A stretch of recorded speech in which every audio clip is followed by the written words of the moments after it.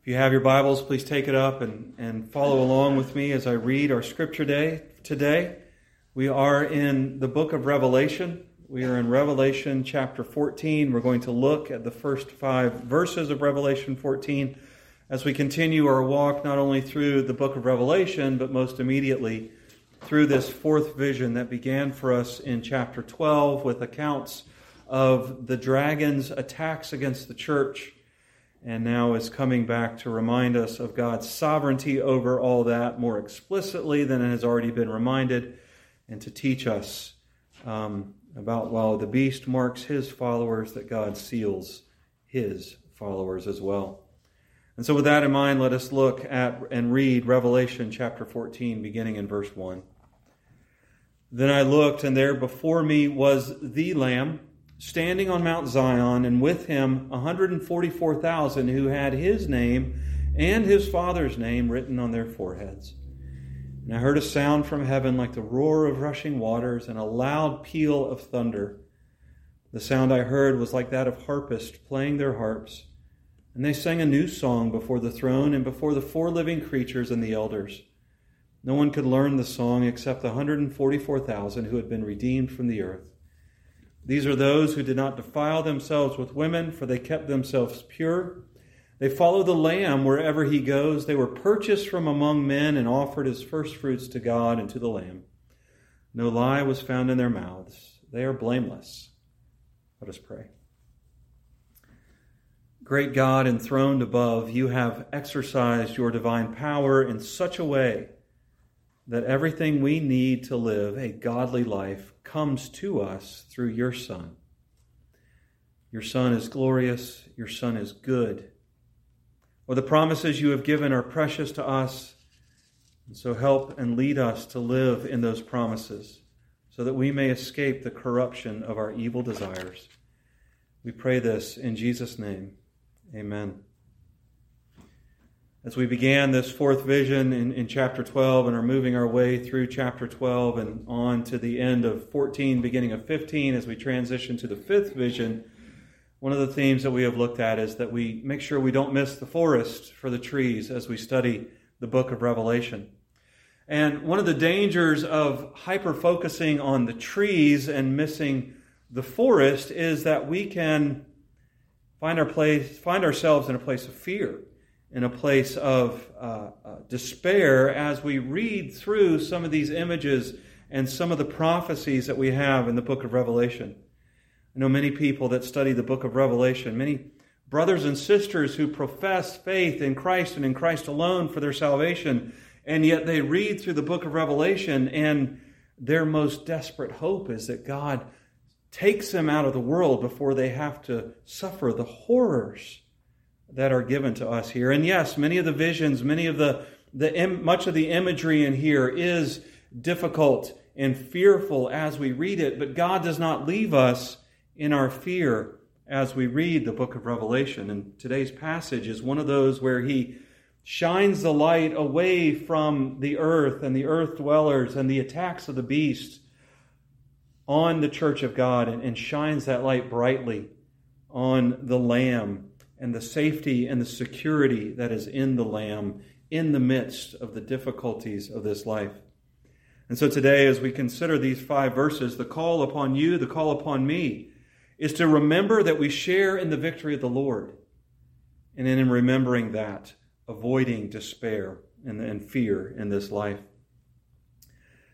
Jesus, through John to us, opens up with a vision of the victorious Lamb. We first met the Lamb back in chapter 1 and then again in chapter 5 as he is seen enthroned above. He is our Lord and Savior Jesus Christ. He is enthroned with God. He is equal with God. And here in this passage, we see the Lamb standing on Mount Zion. Now, what is Mount Zion? Is this the earthly Mount Zion? Is he there in Jerusalem on the Temple Mount? Or is he in the heavenly Zion, as we are told in Hebrews 12:22? Well, John is seeing history from the perspective of the throne room of God, and so we see this as the Lamb standing right now victorious on Mount Zion, the heavenly city, the city that the author of Hebrews told us that that Abraham awaited in faith and in trust in God, he is standing there in God's city, standing upon Mount Zion. It's a reminder for us of what Jesus said to his disciples in John 16:33, where he said, I have told you these things so that in me you may have peace.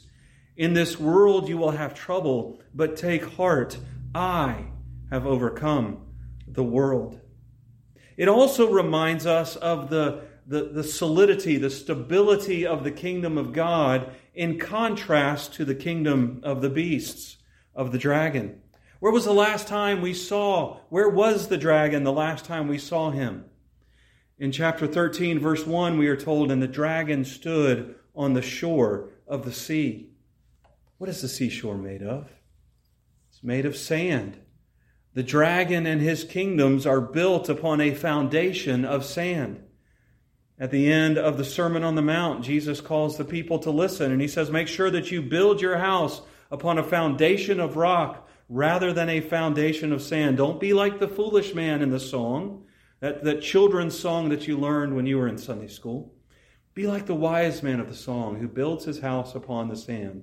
And when the rains come a-tumbling down, the house is safe. The house is secure. And we do that because the Lamb stands upon the foundation of stone, Mount Zion, God's heavenly city, while the dragon stands upon the shaky ground of sand. And we are reminded there that Jesus is victorious over Satan and his minions. We're further reminded of that if we look deeper into this and we see that the Lamb, Jesus, standing on Mount Zion is a reference to Psalm 2 and the words there. Psalm 2 says, why do the nations conspire and the peoples plot in vain? Remember, the first beast that the dragon calls forth represents the kingdoms of this world arrayed against Jesus and against his people, against his church. And so why do the nations conspire? The peoples plot in vain. The kings of the earth take their stand, and the rulers gather together against the Lord and against his anointed one. Let us break their chains, they say, and throw off their fetters. What is God's response to the dragon and the kingdoms of this world seeking to destroy him and his church? The one enthroned in heaven laughs. The Lord scoffs at them. Then he rebukes them in his anger and terrifies them in his wrath, saying, I have installed my king on Zion, on my holy hill.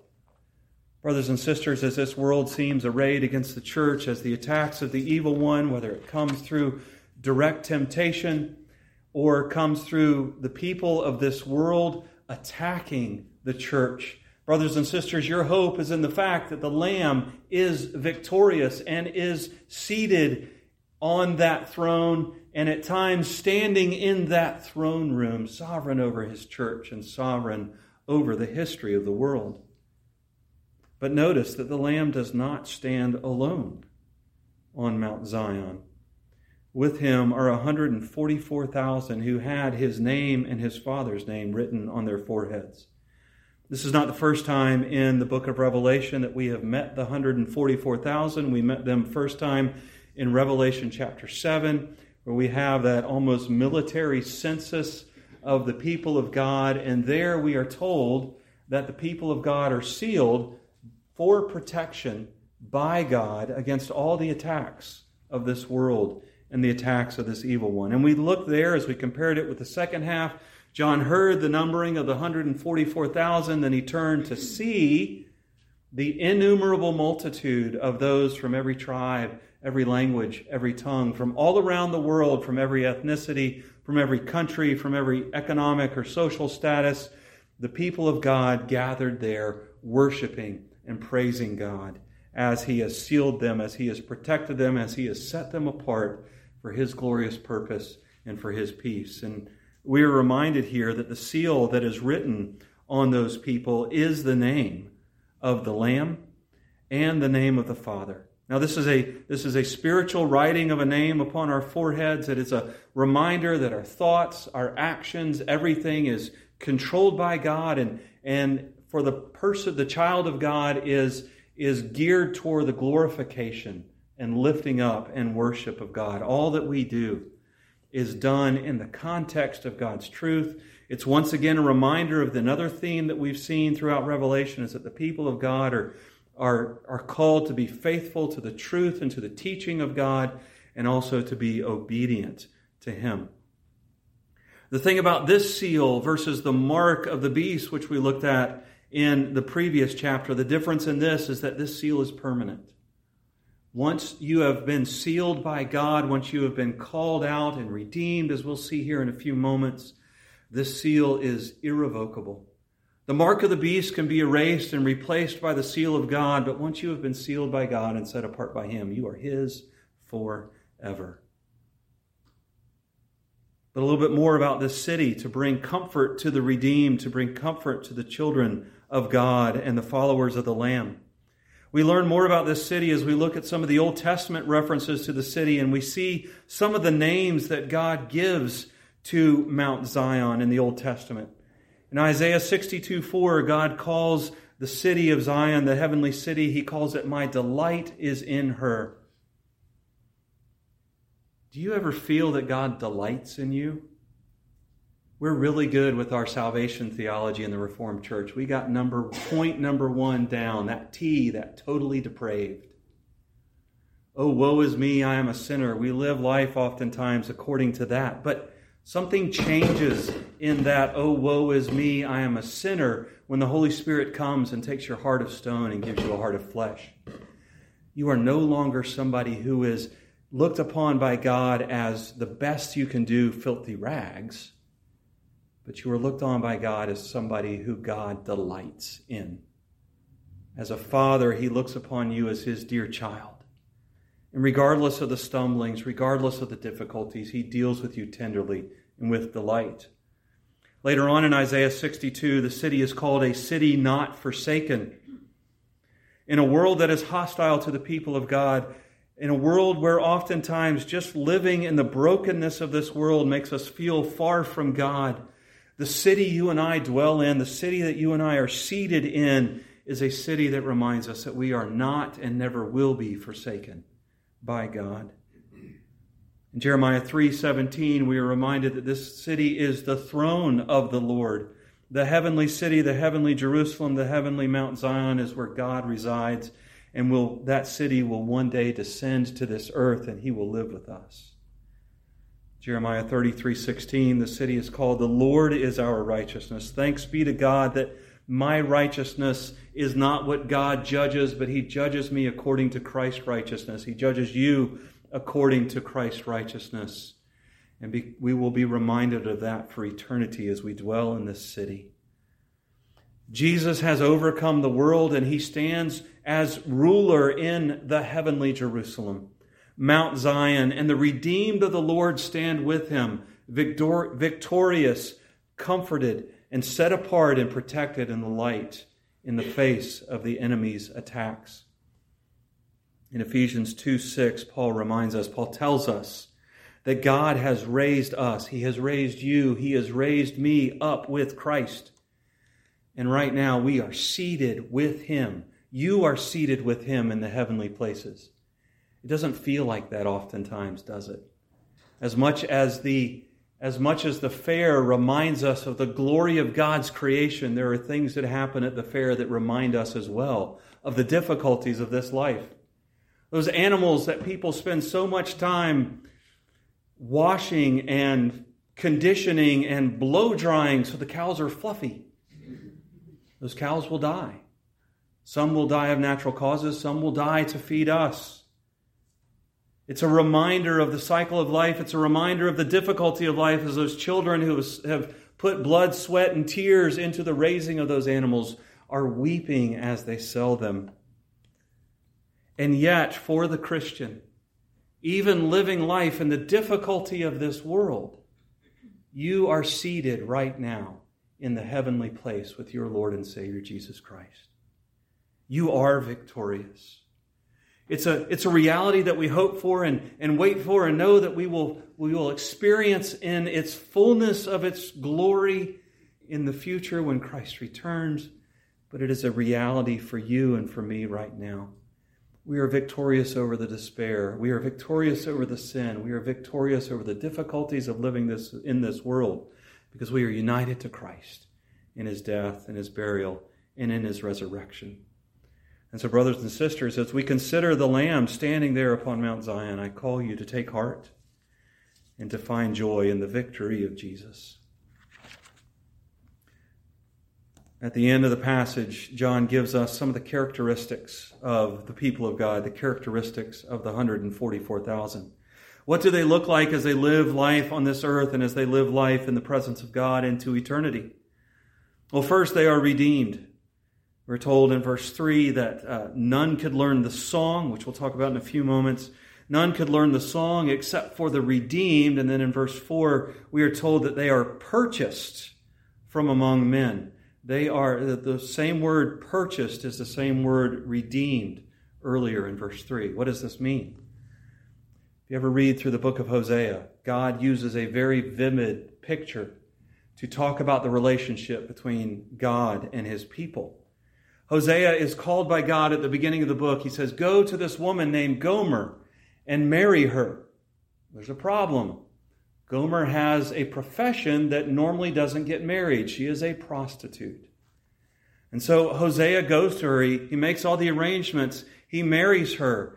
And almost immediately, Gomer goes out and continues to ply her trade, continues to do her chosen profession. And at one point in the book, Gomer finds herself enslaved by one of her customers. And God tells Hosea, gather your money. Go to the market and redeem your wife. Make a sacrifice to pay the price to free her from her slavery.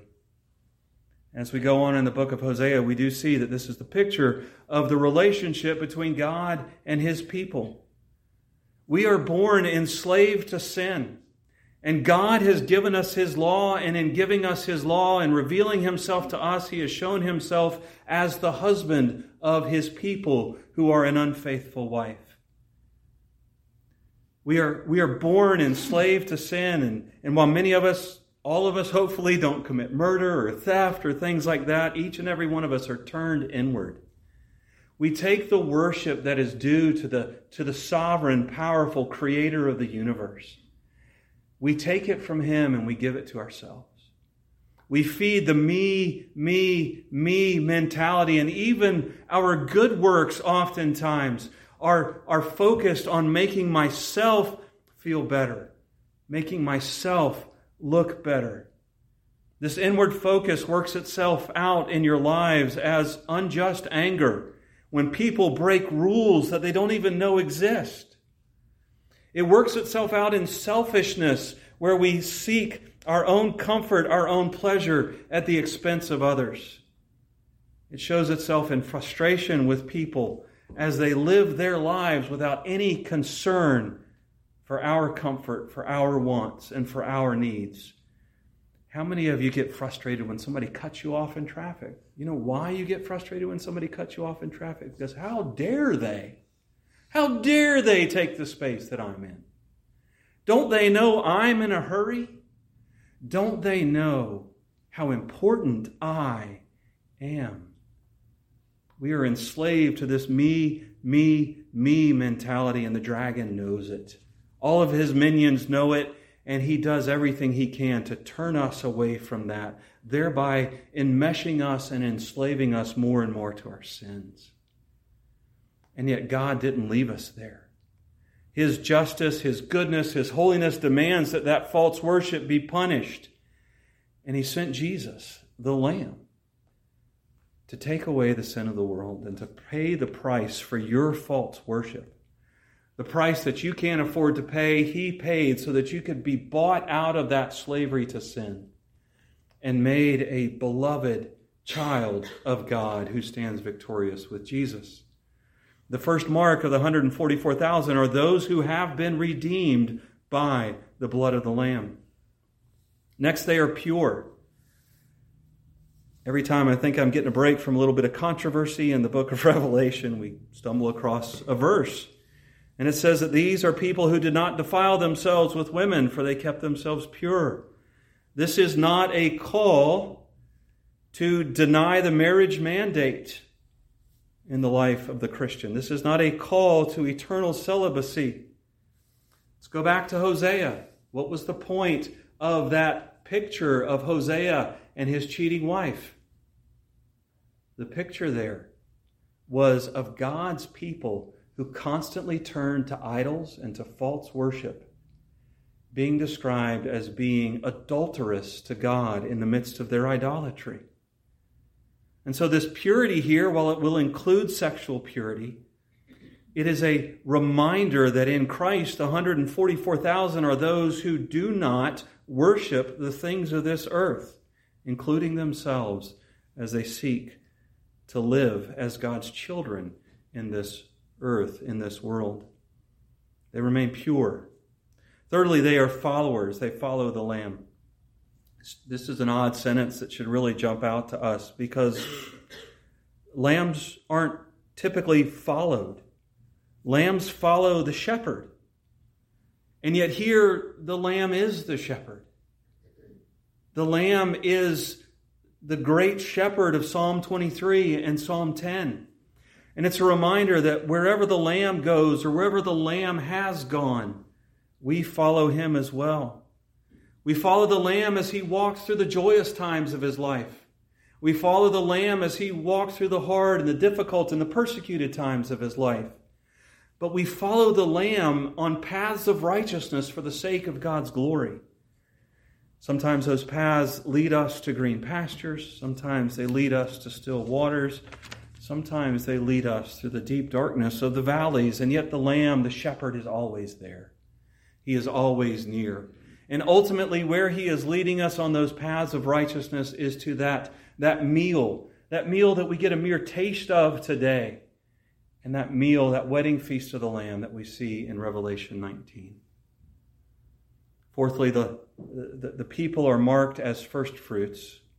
The first fruits is an Old Testament sacrifice that was given at the beginning of the harvest. You brought the first of the harvest to the temple, and you gave it to God as a sign, as a symbol that the harvest belonged to God, and that he would bring the rest of the harvest in. He would see the harvest through and take care of his people. He would be faithful to them in the harvest. And James 1:18 tells us that all of the people of God are the first fruits in the sense that we belong to God, and he will make sure that all the promises he has given us from the beginning to the end of Scripture will be yes and amen in him, regardless of what life looks like here. And fifthly, they are obedient and faithful. There is no lie in their mouth. They're not just honest people, which is important, but they are not taken in. They do not embrace the false teaching, and they are blameless. In other words, they are obedient to God's call upon their life to live a holy and blameless life in the power, in their union with our Lord and Savior Jesus Christ. The dragon and his beast will tempt the redeemed with false teaching, will tempt them to disobedience, and yet we are marked by faithfulness and obedience. Ephesians 5:25, it's a passage that many times we only read at weddings, and yet it speaks to this here. It says, "Husbands, love your wives just as Christ loved the church and gave himself up for her." There's the redemption. "To make her holy, and cleansing her by the washing with water through the word, and to present her to himself as a radiant church without stain or wrinkle or any other blemish, but holy and blameless." These characteristics, oftentimes, if we take an honest stock of our life, while we are redeemed, that is an irrevocable fact. We looked at some of these others and we're like, I'm oftentimes tempted and do give in to false teaching and disobedience. Rarely do I trust that God will see me all the way through and be faithful to me as a first fruit that is owned and taken care of by him. And when it comes to following a sheep, well, I'm a sheep too, and I just kind of want to go my own way. And yet Jesus, as the faithful husband to his church, is working in my life, in your life, to bring these things to fruition.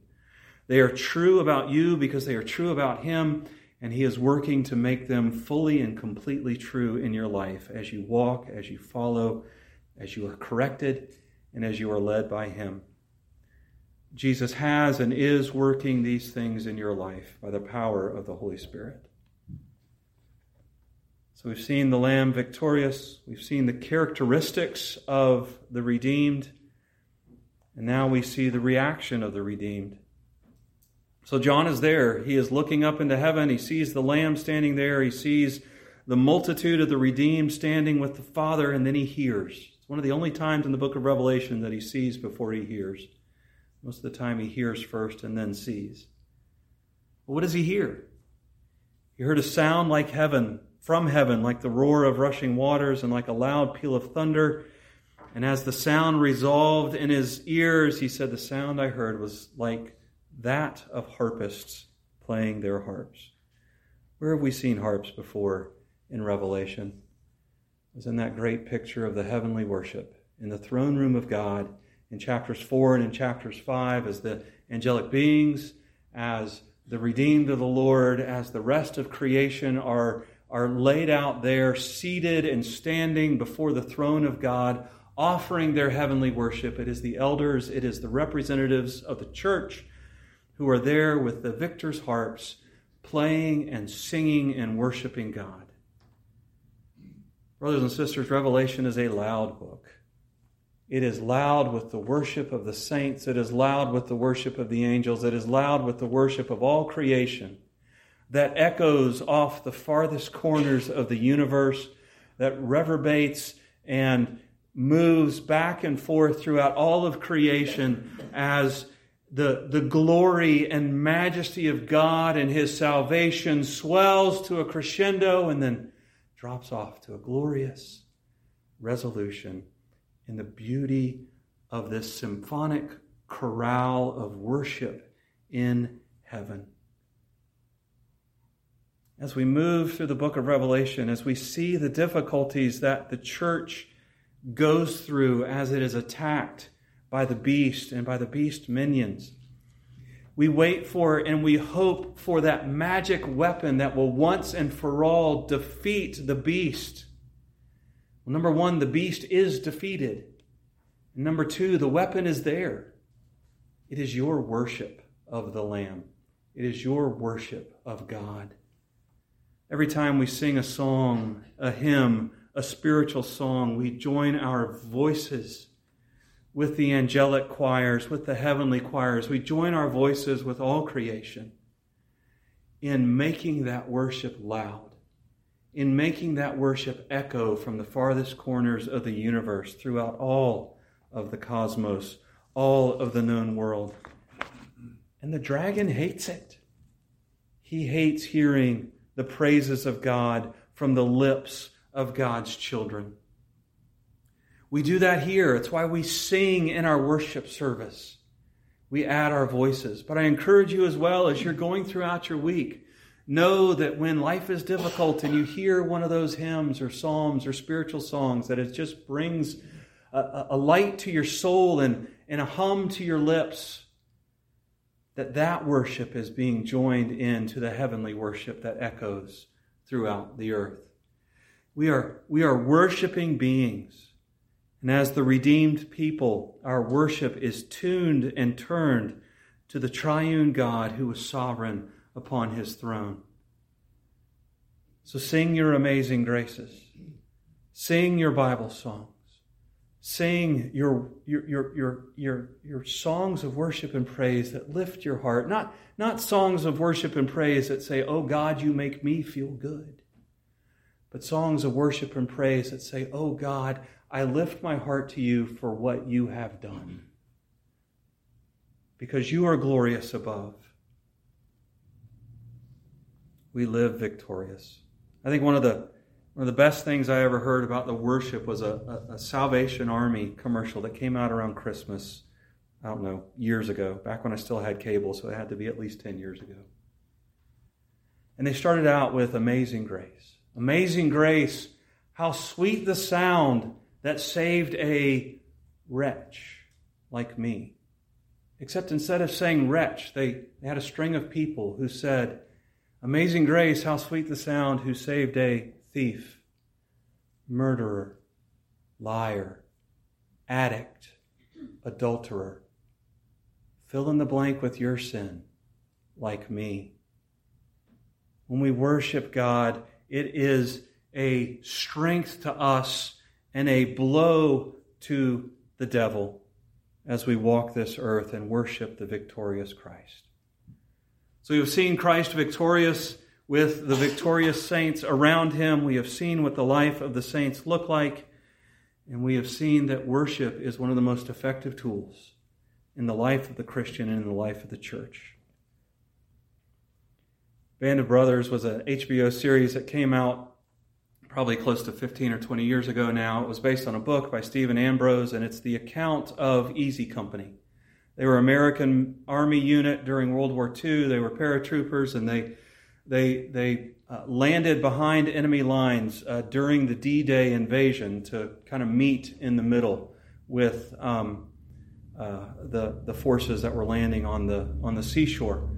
In addition to D-Day, they fought in the Battle of the Bulge, and ultimately they made their way to Berchtesgaden, Germany, where Hitler's summer house was, and they captured it once and for all. And as you watch the series or read the book, there's almost a feel as you go through it that even though life is still intense and dangerous for Easy Company as they're making their way through, that intensity and danger is experienced in a greater sense of victory the longer that they are in Europe. Brothers and sisters, that is how you live. Life in this world is intense and dangerous. Just in a normal day in this world, we struggle with falls, we struggle with cancer, we struggle with pain and aging, and all the normal evils of living in a broken world make life intense and dangerous. But then you throw on top of that, you compound that intensity and that danger with the attacks of the devil and his monstrous minions against the church and against the Christians. Brothers and sisters, you and I live that intensity and that danger as victors. Victors in Christ. Take comfort in the victory of the Lamb. And in that victory, do not despair. Seek to live out the truth that is yours, the truth of the holiness of the redeemed. And take comfort, for the land reigns on Mount Zion, and that reign will never end, and you are sealed and protected as the children of the Father, the sheep of his pasture. Let us pray. Great God and Father above, we do thank you for these words of peace in the midst of danger. Fill us with the victory that is ours in Christ as we are united to him. Fill us with the joy of the knowledge that we are redeemed. And help us to walk well before you, faithful and obedient to your truth and to your law. We pray this in Jesus' name. Amen. As you go this week, don't forget we have refreshments downstairs. And also take this blessing upon you in your work, in your family, and in your play. Grace and peace be yours in abundance through the knowledge of God and of Christ Jesus our Lord. We pray, come quickly, Lord Jesus. Amen.